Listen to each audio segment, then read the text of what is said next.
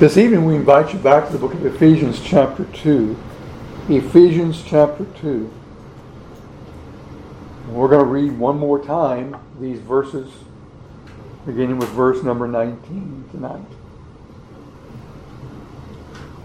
Paul writes, "Now therefore, you're no more strangers and foreigners, but fellow citizens with the saints and of the household of God, and are built upon the foundation of the apostles and prophets, Jesus Christ himself being the chief cornerstone, in whom all the building fitly framed together groweth unto a holy temple in the Lord, in whom ye also are builded together for a habitation of God through the Spirit."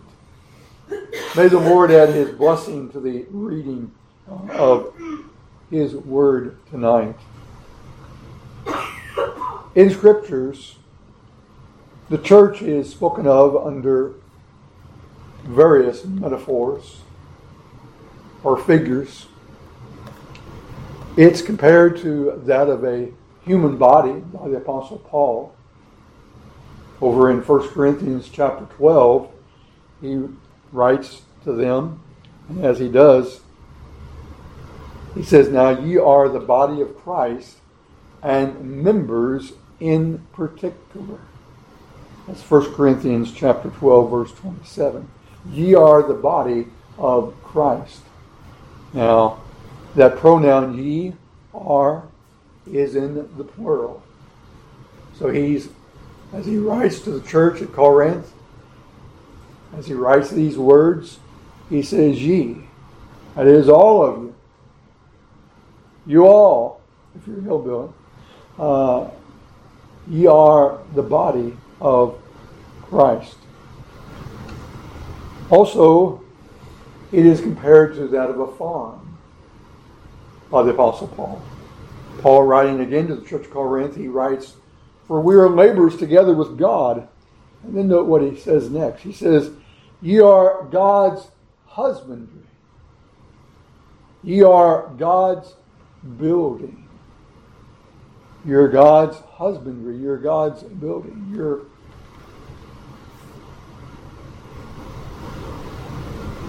God's farm.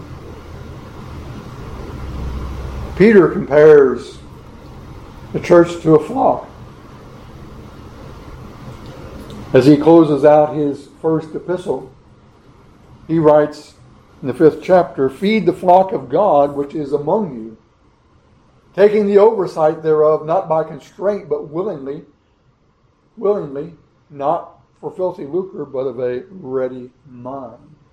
Now, he was addressing the elders there in that 5th chapter in verse number 1. And he says to them, "Feed the flock of God which is among you." Among you. These metaphors, they portray truths. And in the passage before us, we have had several metaphors which the Apostle Paul has used. He has spoken of one new man in verse number 15, as he spoke of the division between that of the Jew and the Gentile, and how that Christ, through his death, had reconciled them together. New creatures in Christ Jesus. One new man. No more Jew, Gentile. Paul also used the phrase one body in verse number 16 of this passage. The idea of unity with regards to the people of God. Jews and Gentiles are having nothing to do with one another, and yet now they're one. They're one body. Paul speaks of fellow citizens, verse 19. He speaks of the household of faith, or the family of God, in verse number 19. All of these are metaphors which speak of that of different truths. They set before us different truths. Tonight, as we consider the last few verses, and we'll not be going into any great detail or depth or detail tonight in these verses, but beginning with verse number 21, or verse number 20, Paul writes, "And you are built upon the foundation of the apostles and prophets, Jesus Christ himself being the chief cornerstone, in whom all the building fitly framed together groweth unto a holy temple in the Lord, in whom ye also are builded together for an habitation of God through the Spirit." Here, as Paul pens these verses, he speaks of a foundation, he speaks of a chief cornerstone, he speaks of that of a building, a holy temple. These are all metaphors or language, as Don said, that God is using to get across that of truths unto us. What we want to focus in on tonight, or I want to focus in on tonight, is verse 21. We'll be looking at some of the other verses, but primarily verse 21, where Paul writes, "In whom all the building fitly framed together groweth unto a holy temple." A holy temple. My subject this evening is a holy temple in the Lord. Now, as we would consider our subject tonight, we would begin by asking some questions about that of our subject. And, of course, the first question that we ask is, who is Paul writing to? Who is Paul addressing here as he speaks of that of this holy temple? Who is he speaking? Who does he refer to as an holy temple in the Lord? Now, the way to answer this question, of course, is very simple. It's by looking back as far as that of what Paul has written thus far. Now, we could go all the way back to the very beginning of the epistle, and we will. But before that we do that, I would like for us to just go back just a few verses. Back to that of the beginning of the section that we've been dealing with for several weeks now. In verse number 11, Paul, he writes, "Wherefore remember that ye, being in times past Gentiles in the flesh, who are called uncircumcision by that which is called the circumcision of the flesh made by hands, that at that time you were without Christ, being aliens from the commonwealth of Israel, and strangers from the covenant of promise, having no hope and without God in the world." We see immediately, which I've drawn your attention to several times already, that Paul is addressing Gentiles here in this section. Now, that's not to say, as we've also said, that the Jews are not in the picture. We would liken it to them being on the sideline here. It would be like me addressing this side of the congregation, and even though I wouldn't be addressing you all directly, you all would still get the message. You all would still hear me addressing this side of that of the congregation. And that's what I picture here. Primarily, Paul here is focusing in on that of the Gentiles, but that's not to say that the Jews aren't in the picture, that they're not on the sideline. And the reason that I would say this to you is that of the way that Paul writes here. He says in verse 11, "Wherefore remember that ye, being in times past Gentiles in the flesh, who are called the uncircumcision by that which is called the circumcision in the flesh made by hands." I believe that the Gentiles here, they knew who Paul was speaking of here. And I believe they were in the picture here. The circumcision. The Jews. But I believe that these ones to whom he was addressing, that they were believers. Both Gentiles and Jews.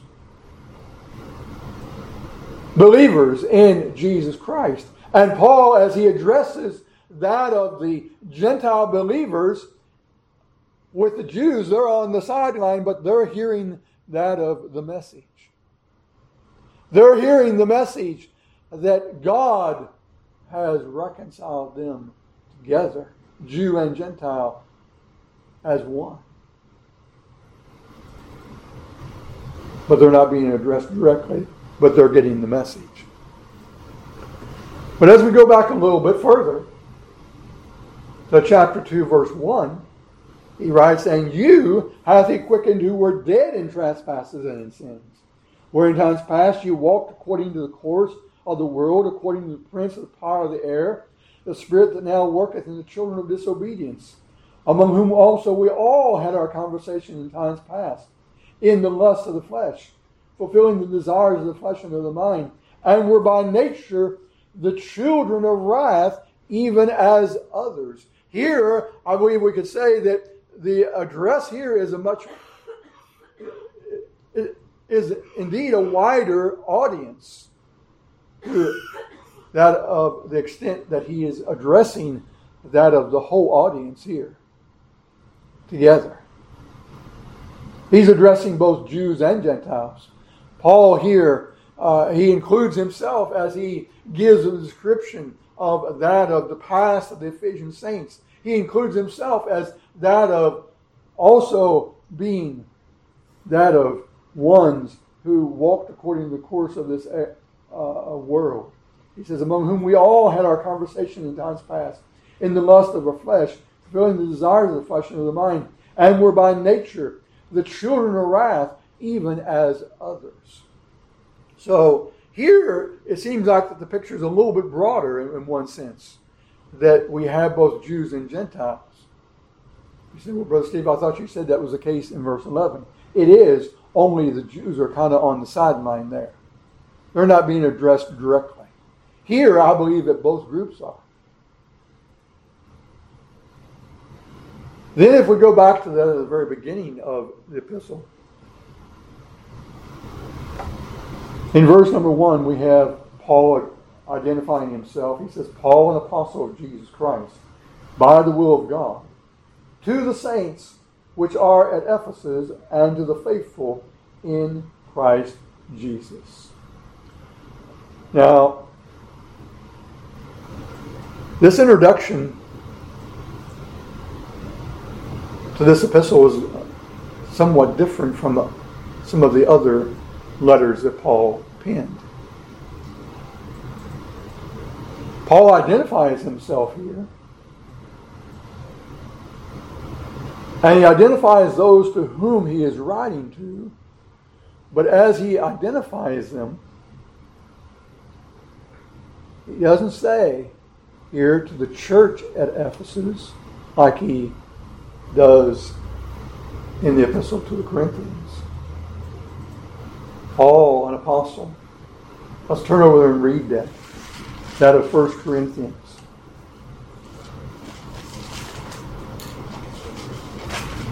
Paul, called to be an apostle of Jesus Christ through the will of God, and Sosthenes our brother, unto the church of God which is at Corinth, to them that are sanctified in Christ Jesus, called to be saints, with all that in every place call upon the name of Jesus Christ, our Lord, both theirs and ours. There, Paul addresses the church at Corinth. Here, he addresses the saints which are at Ephesus. Now, if you have read any upon that of the epistle, various commentators, you find that many of your commentators, they believe that the epistle to the Ephesians, this epistle was a circular letter. What I mean by a circular letter is that it was one that Paul used, and it was like that of a letter that we sometimes do up, on the word processor, and we leave that of the address open so to speak. That way we can put whatever name that we want to put in that of the addressing area that we want to address the letter to. And that way we can have that same letter used over and over and over and over. Well, there are various writers or commentators who believe that this is exactly was what happened here with the letter here to the Ephesians.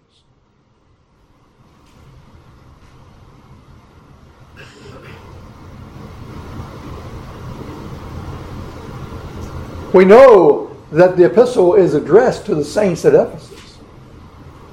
What else do we know? What do we know about Ephesus?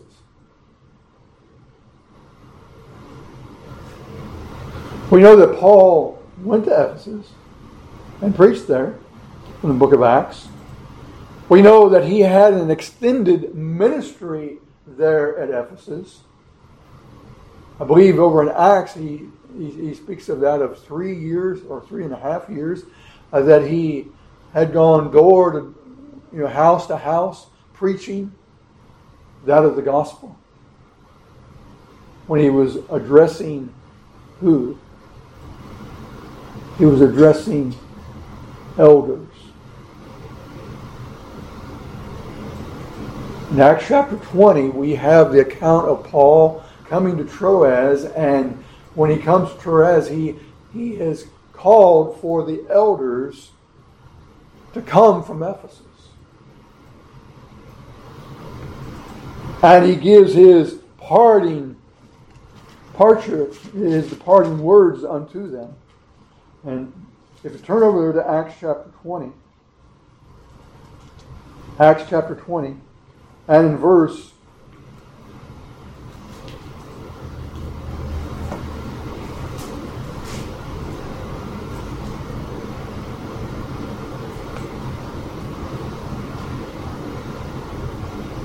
18, he writes, "And when they were come to him," that is the elders from Miletus, from Ephesus. Like in verse 17, it says, "And from Miletus he sent to Ephesus and called the elders of the church." I said Troas. "And when they were come to him, he said unto them, You know from the first day that I came into Asia, after what manner I have been with you at all seasons, serving the Lord with all humility of mind, with many tears and temptations which befell me by the lying in wait of the Jews. And how I kept back nothing that was profitable unto you, but have showed you and have taught you publicly, and from house to house, testifying both to the Jews and also to the Greeks, repentance towards God and faith towards our Lord Jesus Christ." And then skipping down to verse number 28, he says, "Now take heed therefore unto yourselves and to all of the flock over the which the Holy Ghost has made you overseers, to feed the church of God, which he has purchased with his own blood." Now, our point here in drawing your attention to these words here in Acts chapter 20 and the history here is to point out to you that the history of Acts tells us very clearly that Paul was at Ephesus, that he'd been at Ephesus, that he preached there at Ephesus, that he had a ministry there at Ephesus, and that there was indeed that of an assembly. There was a flock of believers, Jews and Gentiles.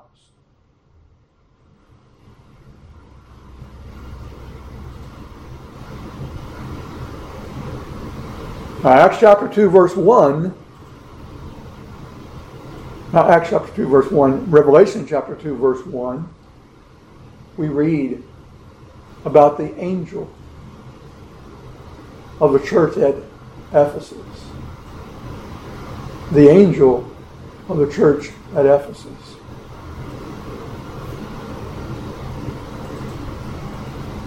So there was a church at Ephesus. Even though as we come to the book of Ephesians and we come to that of the initial address here, as Paul begins this letter, he doesn't identify that he is addressing the church. He's addressing the saints at Ephesus. In reality, that is the church there at Ephesus, those saints, those Jews and Gentiles who were believers in Jesus Christ. That was the flock. That was the community of believers that was there at Ephesus.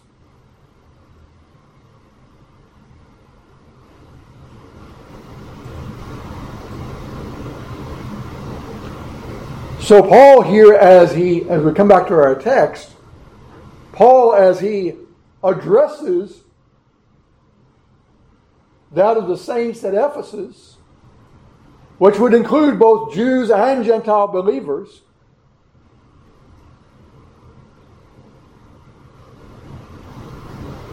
he says, "Now therefore you're no more strangers and foreigners, but fellow citizens with the saints and of the household of God, and you are built. You are built upon the foundation of the apostles and prophets, Jesus Christ himself being the cornerstone."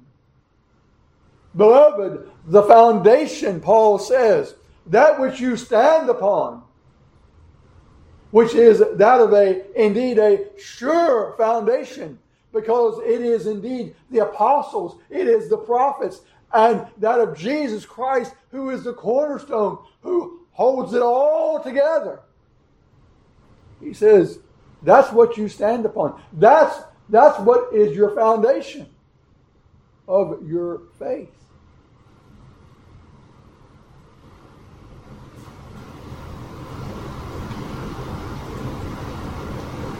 You are built upon the foundation of the apostles and the prophets, Jesus Christ himself being the chief cornerstone.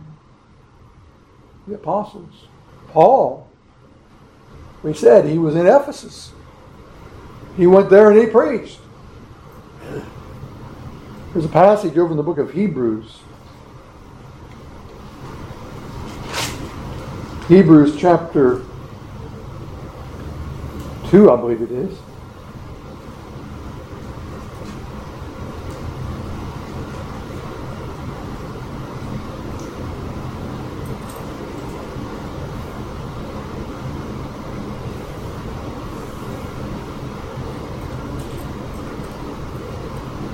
Verse 1, he says, of chapter 2 of Hebrews, it says, "Therefore we ought to give the more earnest heed to the things which we have heard, lest at any time we should let them slip. For if the word spoken by the angels were steadfast, and every transgression and disobedience received a just recompense of reward, how shall we escape if we neglect so great a salvation, which at first began to be spoken of by the Lord, and was confirmed unto us by them that heard him? God also bearing them witness, both with signs and wonders, and with divers miracles and gifts of the Holy Ghost, according to his own will."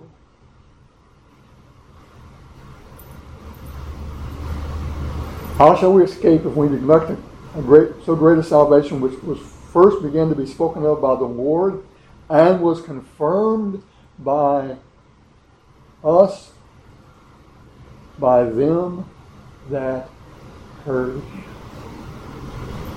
Who was it that heard him?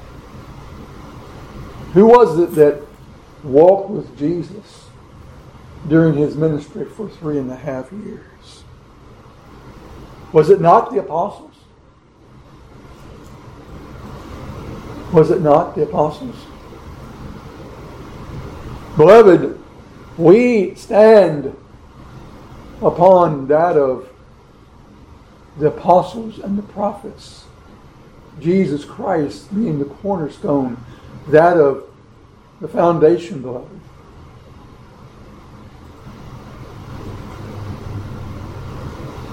What is the church's foundation? Is it not Jesus Christ? There is no other foundation, beloved, than that of Jesus Christ. Next, his apostles and prophets.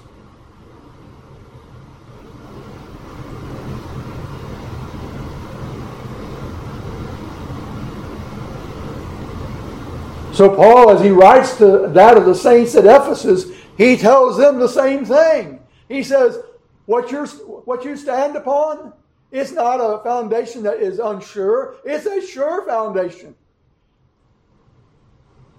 It's upon the apostles and the prophets and Jesus Christ, who is the chief cornerstone, in whom all the building fitly framed together groweth unto a holy temple in the Lord,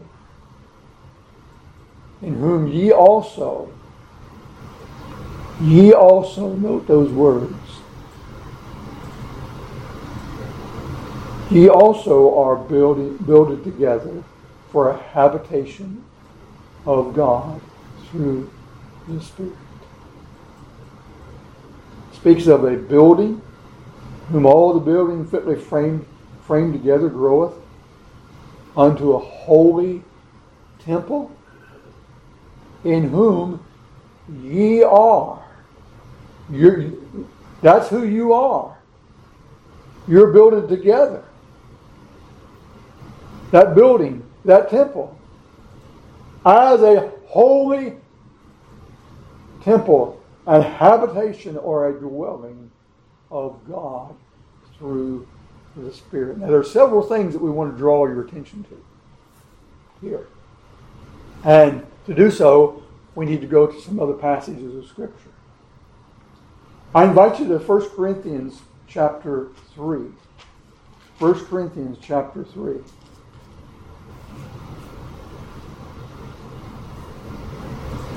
1 Corinthians chapter 3, Paul was writing, as we said, to the church of God at Corinth. And in verse number 16, he writes these words, Know ye not that ye are the temple of God, and that the Spirit of God dwelleth in you?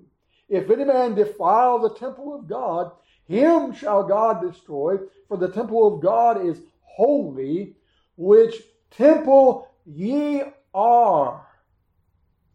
Who is Paul writing to here? He's writing to the church of God at Corinth, and he tells them, ye are the temple of God. Almost identical to that of what he writes to that of the saints at Ephesus, which we know made up that of that church at Ephesus.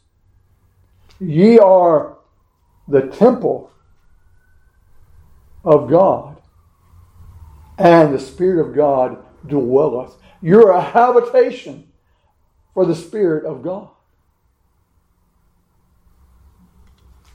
Now we invite you to that of 1 Peter chapter 2.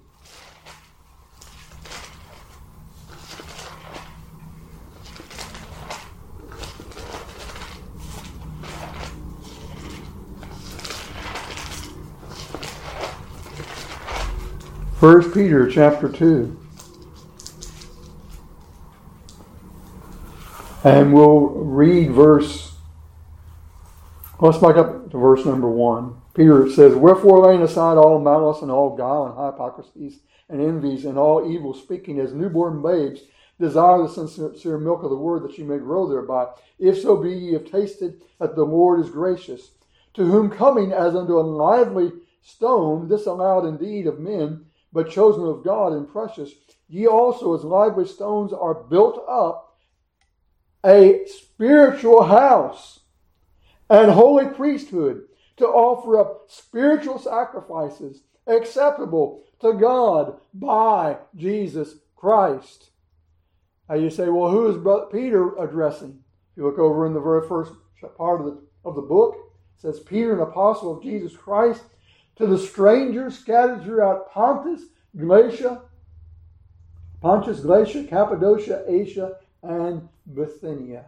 Beloved, he's addressing that of those who were believers in Jesus Christ, who were scattered throughout these providences.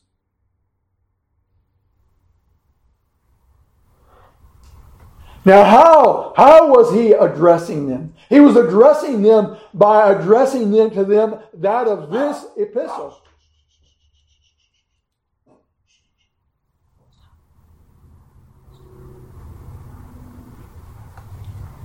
Was it on an individual basis?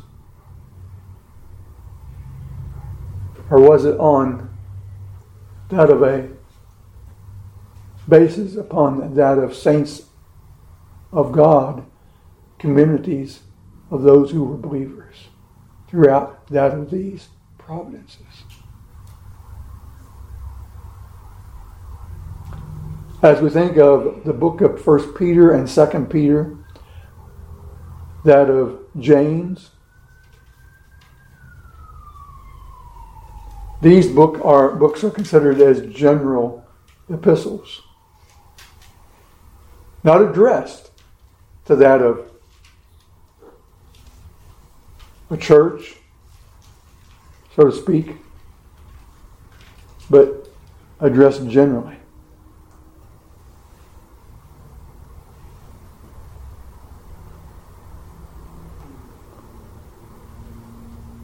So Peter here, he says, ye also as lively stones are built up a spiritual house. Living stones. He says you saints of God are. Living because they have been given life, quickened by the Spirit of God. Born of the Spirit. Born of God. God's people. God's children. That's who they were. He says you're built up a spiritual house, a holy priesthood, to offer up spiritual sacrifices acceptable to God by Jesus Christ. All right, let's come back to that of Ephesians chapter 2 for a moment.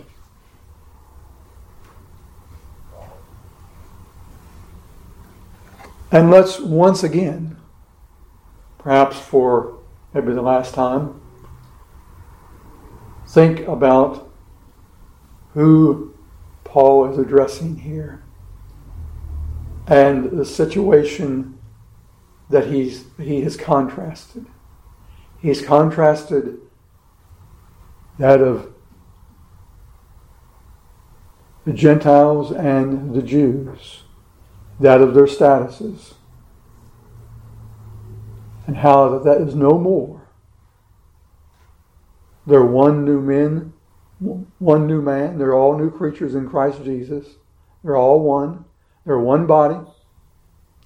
They're fellow citizens. They're members of God's family. The temple is going away. It's going away. That division amongst that of the Jews, the men and the women, and then the Gentiles, gone. It's gone.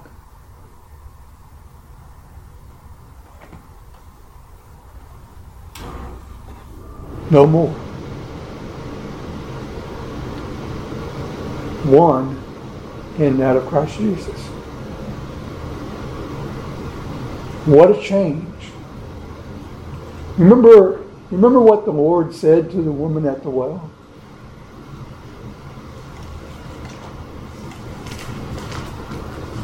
In John chapter 4, Jesus went to the Samaritan woman, spoke to the Samaritan woman. He went through Samaria. It was a necessity, the Scripture tells us, that he go through there.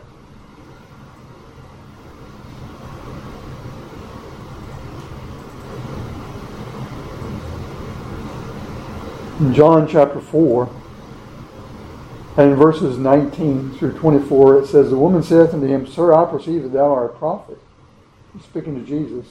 Our fathers worshipped in the mountain, and you say that in Jerusalem is the place where men ought to worship. And Jesus saith unto her, Woman, believe me, the hour cometh when ye shall neither work in this mountain, nor yet at Jerusalem worship the Father. You worship, you know not what.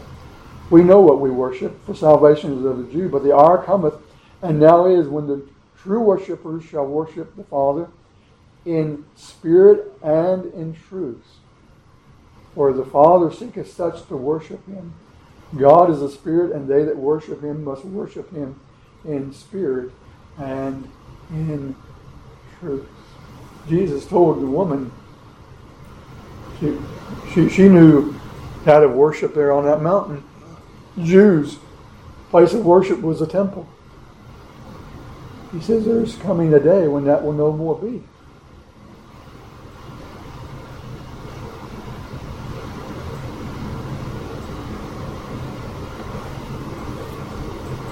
The temple will be gone.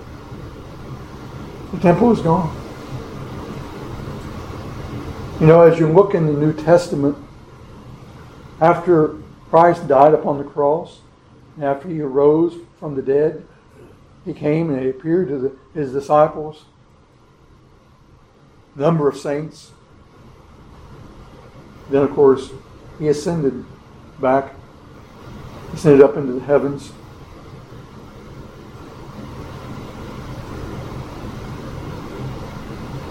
There was a drastic change that took place. It didn't take place immediately, but there was a change. The temple was still there, but everything had changed drastically there at the temple. Hadn't it? And as time progressed, as you read the book of Acts, you see that of things changing. You see that of the apostles going forth, men going forth preaching the word of God, and men and women being saved. And you begin to hear of an assembly over here, an assembly over here, that of an assembly over here. Everybody wasn't going to Jerusalem because persecution came to Jerusalem. It scattered all the people, didn't it? Scattered those that were believers in Jesus Christ. There was a purpose in that scattering. Didn't have to come to Jerusalem to worship anymore. Didn't have to come to the temple anymore to worship.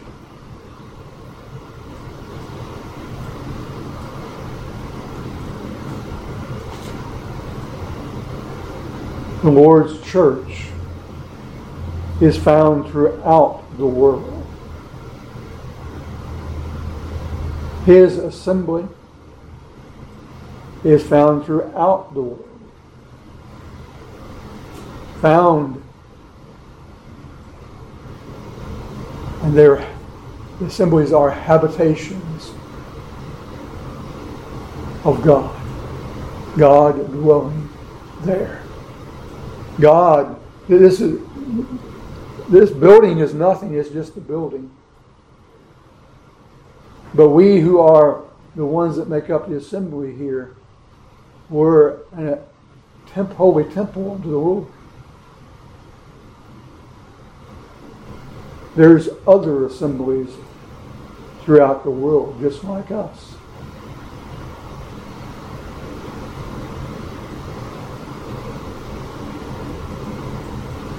What do you think when you think of a temple?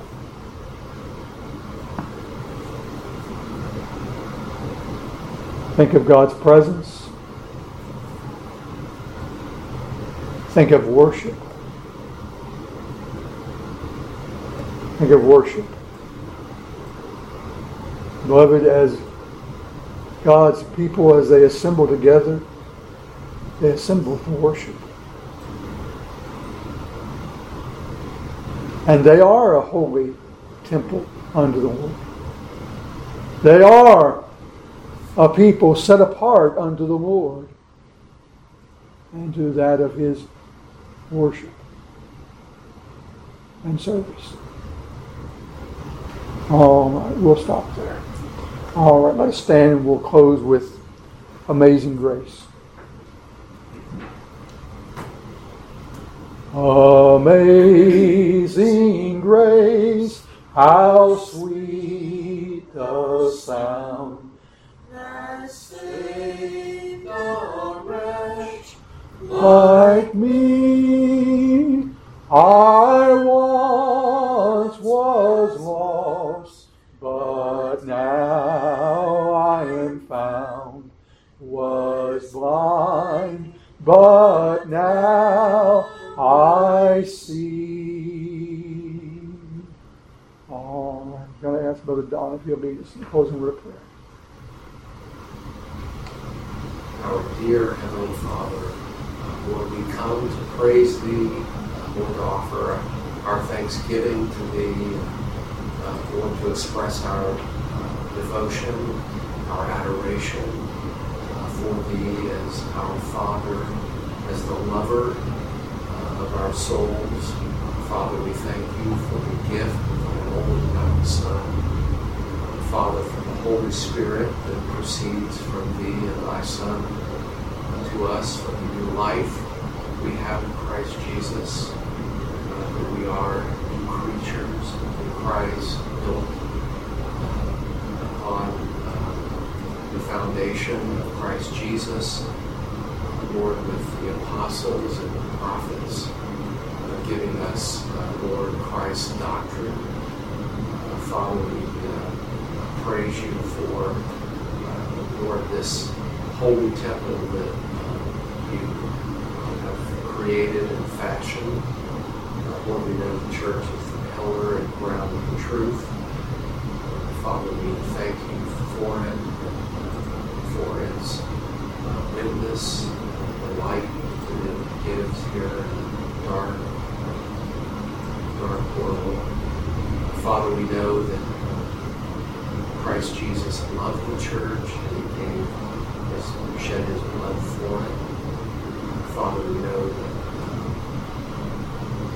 the church is His bride and that He is coming to receive His bride to Himself. Father, we anticipate the marriage supper of the Lamb in Your church will be presented in all the glory and the light righteousness of the saints.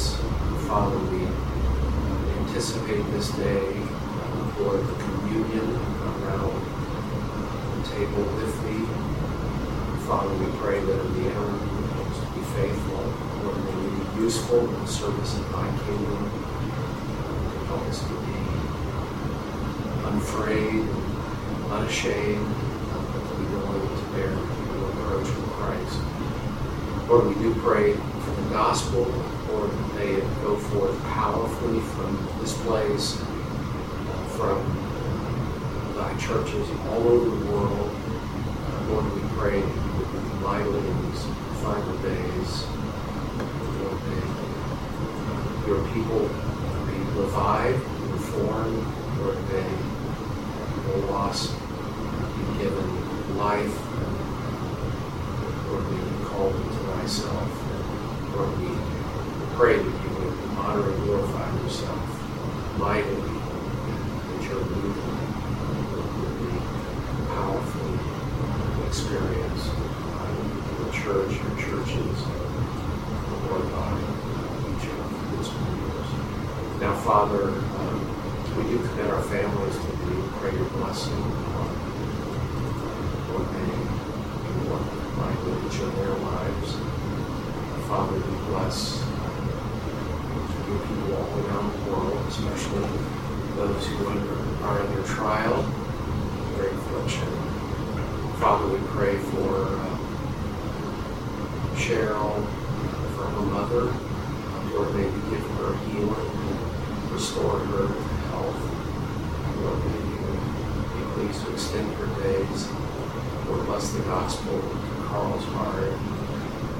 To Stephen, Lord, deliver him from addiction, from slavery, alcohol, from substance abuse. Lord, we pray Your blessing upon each of our children. Lord, we love them dearly, our grandchildren. We pray the gospel will be continued. Father, forgive us when we fail Thee. Lord,